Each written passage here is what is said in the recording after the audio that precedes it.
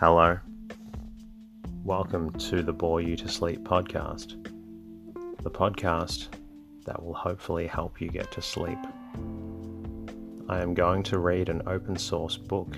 one that is not particularly interesting, but one that is hopefully boring enough to get you to sleep. Welcome to tonight's episode, where we'll be reading from The Scarlet Letter by American author Nathaniel Hawthorne. The book was published in 1850, and I will be reading from the introduction. My name is Teddy, and I aim to help people everywhere get a good night's rest. I read a different story every episode to help you get a good night's rest. It is designed to play in the background as you slowly fall asleep. If you find yourself not enjoying the story, you're always welcome to try another one, and if it does help, please be sure to subscribe so you don't miss an episode. I would like to say special thank you to Now Bored Tig for your review on iTunes and Brooke Taylor for your review on the Castbox podcast player. I'm glad Bore You to Sleep is helping you get a good night's rest. Before you doze off, and if you would be so kind, please take a quick moment to leave a review and rating in iTunes or your podcast player of choice. You would be surprised at how helpful this is. It really does help me reach more people who need a good night's rest. You're always welcome to say hello or support the podcast at boreyoutosleep.com. In the meantime, lie back, relax, and enjoy the readings. The Custom House. Introductory to the Scarlet Letter. It is a little remarkable that, though disinclined to talk over much of myself and my affairs at the fireside, and to my personal friends, an autobiographical impulse should twice in my life have taken possession of me in addressing the public. The first time was 3 or 4 years since, when I favoured the reader inexcusably, and for no earthly reason that either the indulgent reader or the intrusive author could imagine, with a description of my way of life in the deep quietude of an old manse. And now, because, beyond my deserts, I was happy enough to find a listener or two on the former occasion, I again seize the public by the button and talk of my 3 years' experience in a custom house. The example of the famous P.P. clerk of this parish was never more faithfully followed. The truth seems to be, however, that when he casts his leaves forth upon the wind, the author addresses not the many who will fling aside his volume or never take it up, but the few who will understand him better than most of his schoolmates or life-mates. Some authors indeed do far more than this, and indulge themselves in such confidential depths of revelation as could fittingly be addressed only and exclusively to the one heart and mind of perfect sympathy, as if the printed book thrown at large on the wide world were certain to find out the divided segment of the writer's own nature and complete his circle of existence by bringing him into communion with it. It is scarcely decorous, however, to speak all, even where we speak impersonally. But as the thoughts are frozen and utterance benumbed, unless the speaker stand in some true relation with his audience, it may be pardonable to imagine that a friend, a kind and apprehensive, though not the closest friend, is listening to our talk, and then a native reserve being thawed by this genial consciousness, we may prate of the circumstances that lie around us, and even of ourselves, but still keep the inmost me behind its veil. To this extent, and within these limits, an author, methinks, may be autobiographical without violating either the reader's rights or his own. It will be seen, likewise, that this custom house sketch has a certain propriety of a kind always recognized in literature, as explaining how a large portion of the following pages came into my possession, and as offering proofs of the authenticity of a narrative therein contained. This, in fact, a desire to put myself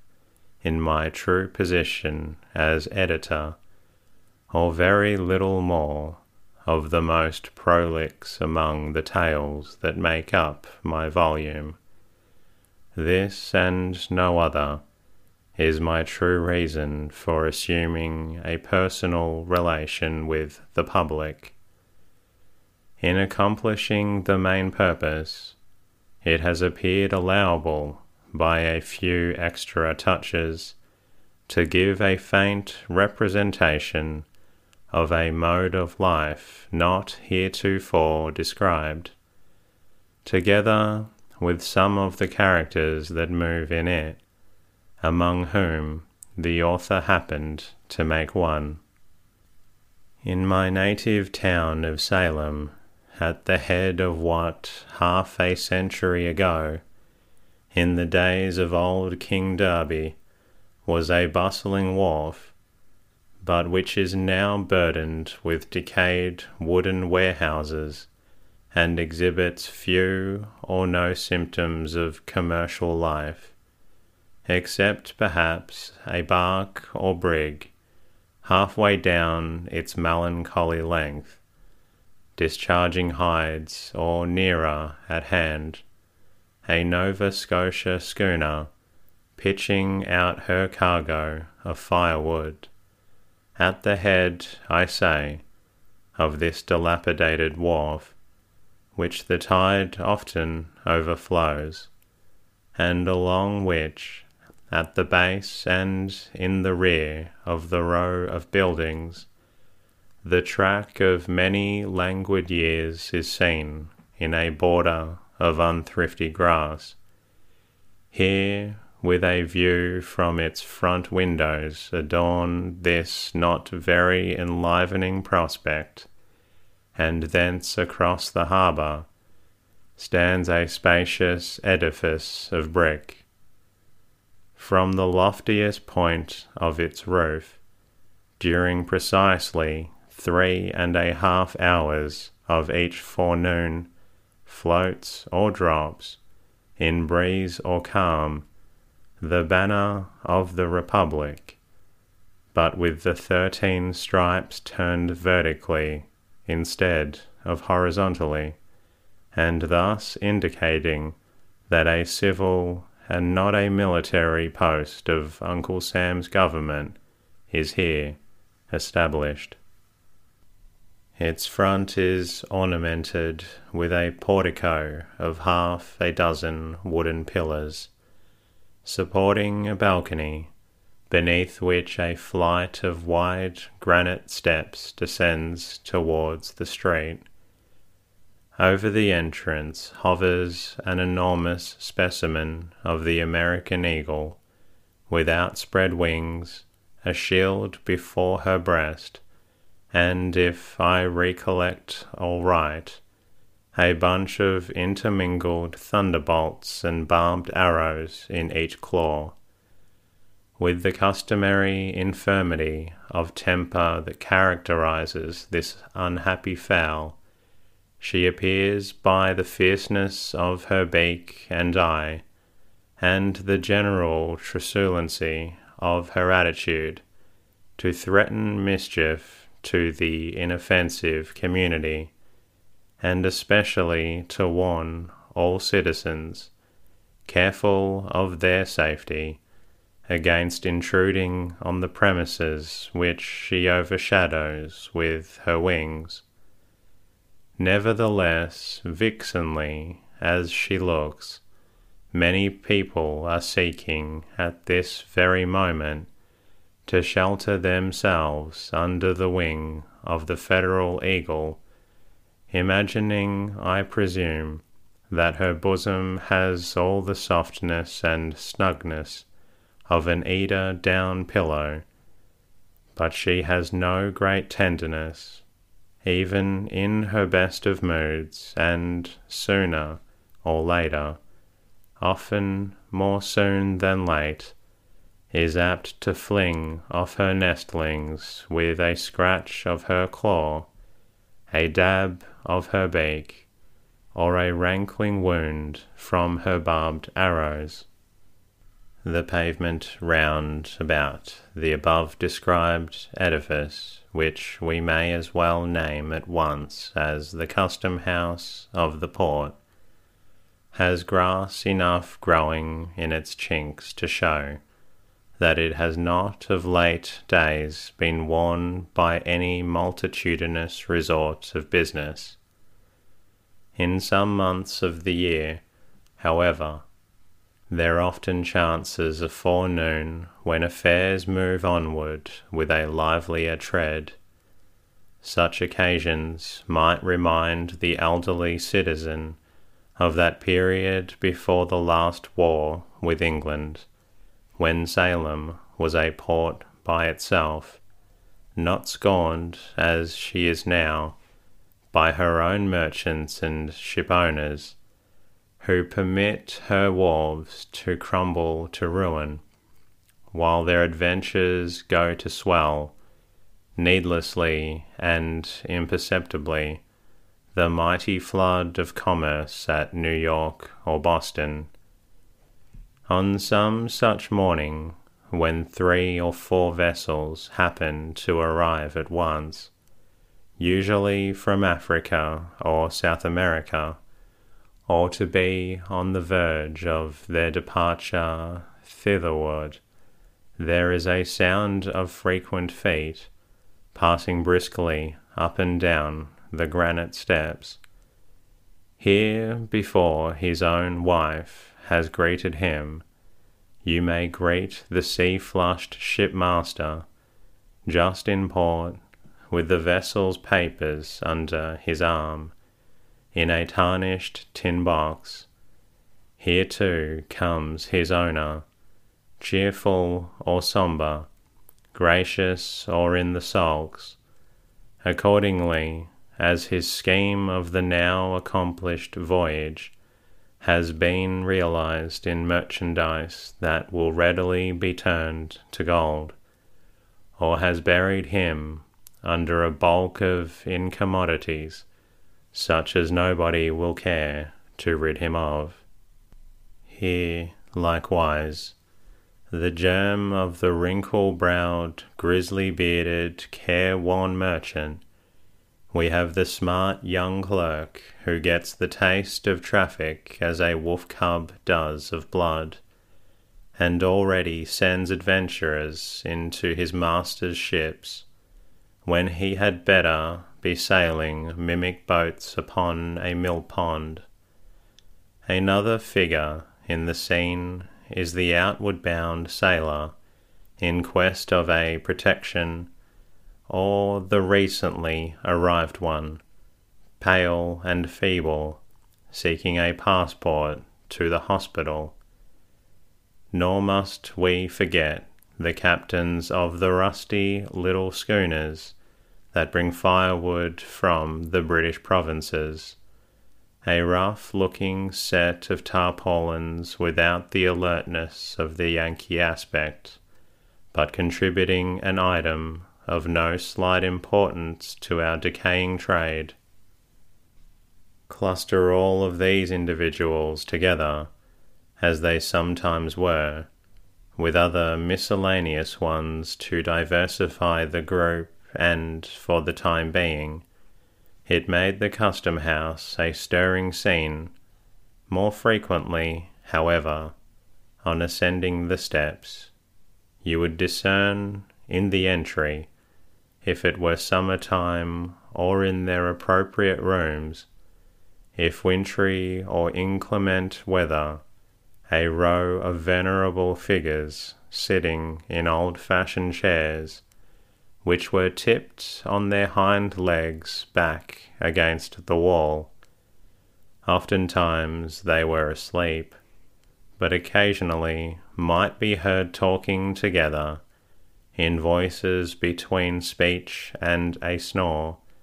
and with the lack of energy that distinguishes the occupants of almshouses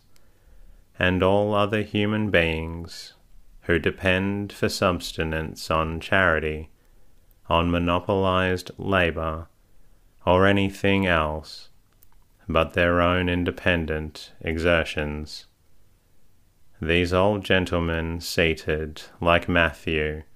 at the receipt of customs, but not very liable to be summoned thence, like him, for apostolic errands, were custom-house officers. Furthermore, on the left hand, as you enter the front door, is a certain room or office, about 15 feet square, and of a lofty height, with two of its arched windows commanding a view of the aforesaid dilapidated wharf, and the third looking across a narrow lane, and along a portion of Derby Street.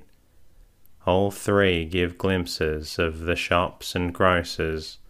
block-makers, slop-sellers, and ship-chandlers, around the doors of which are generally to be seen, laughing and gossiping, clusters of old salts, and such other wharf-rats as haunt the whopping of a seaport. The room itself is cobwebbed and dingy with old paint. Its floor is strewn with grey sand, in a fashion that has elsewhere fallen into long disuse. In the way of furniture, there is a stove with a voluminous funnel, an old pine desk with a three-legged stool behind it, 2 or 3 wood-bottomed chairs, exceedingly decrepit and infirm, and not to forget the library.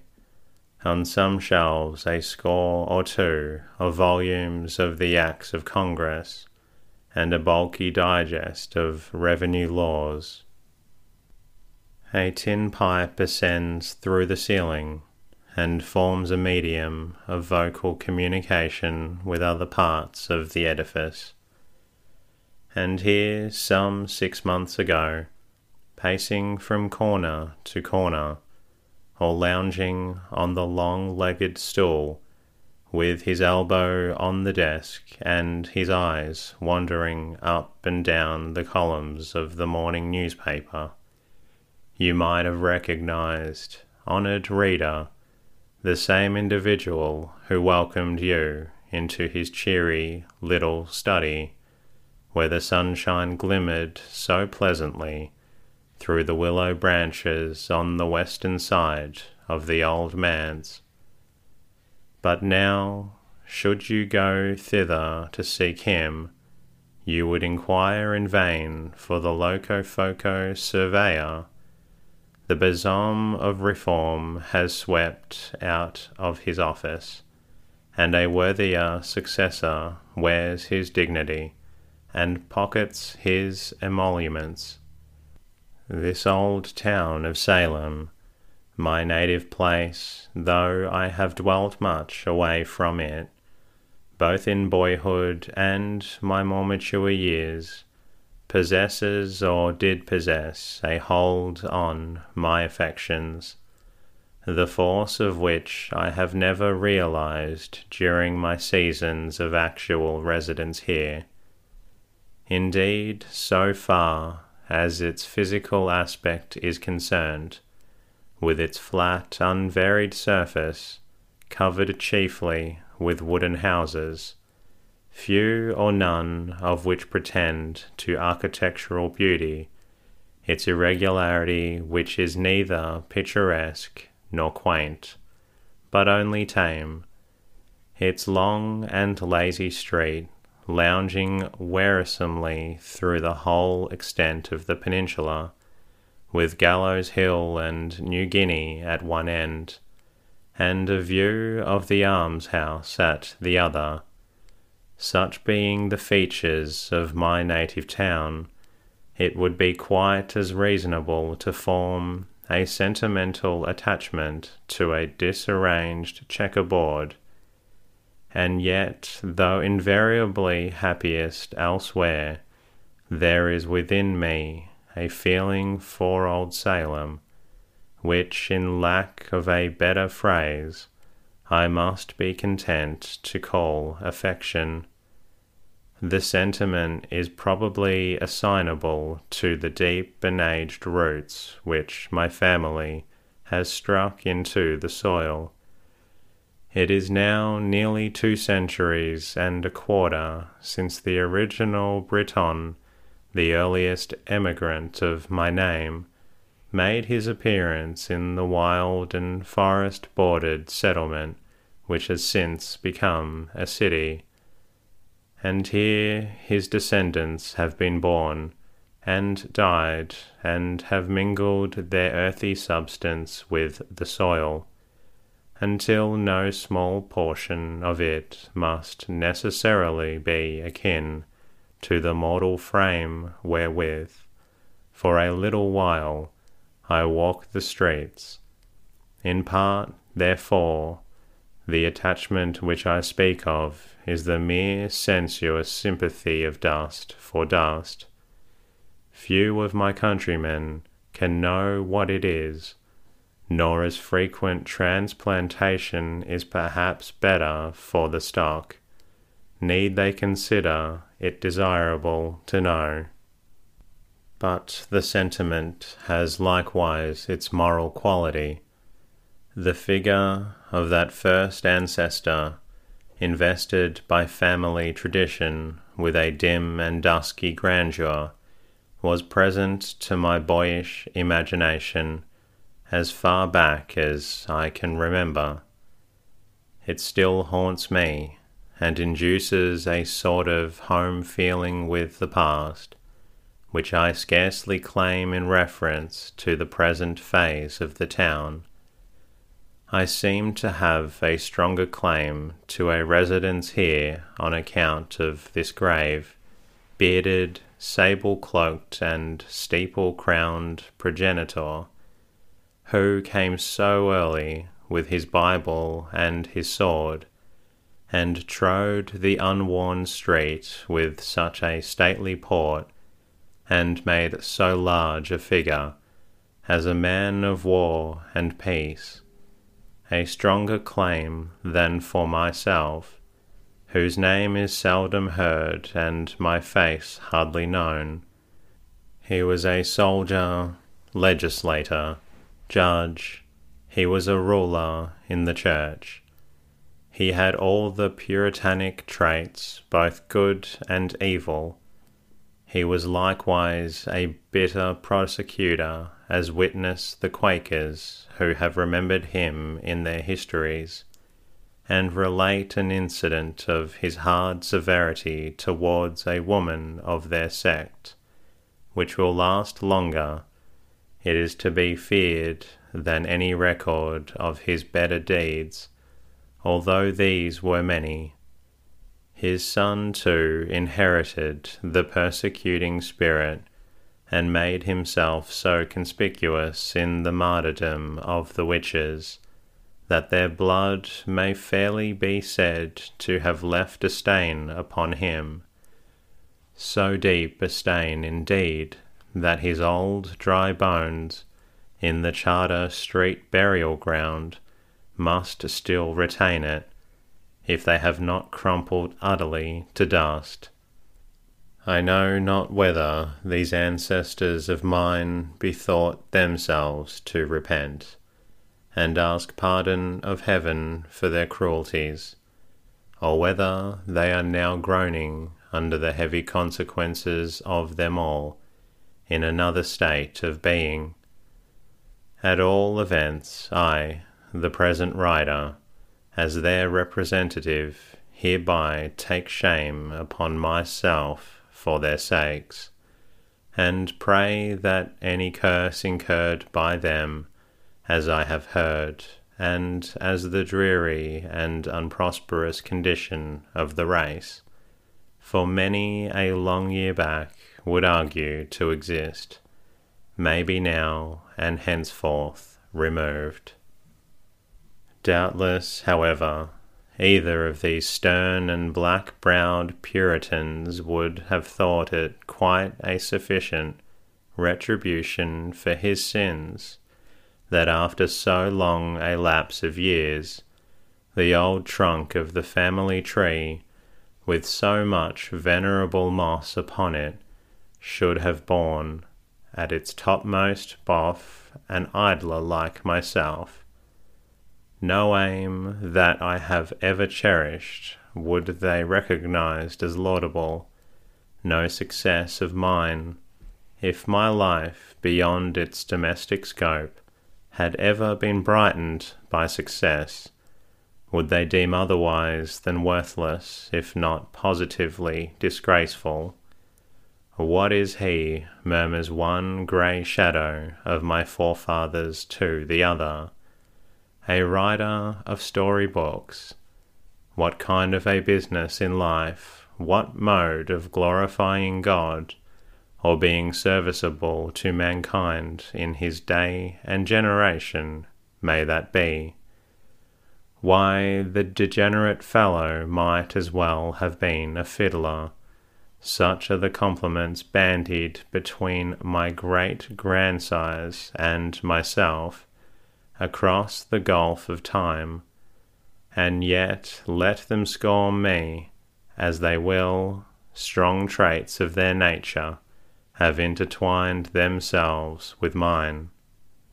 Planted deep in the town's earliest infancy and childhood by these two earnest and energetic men,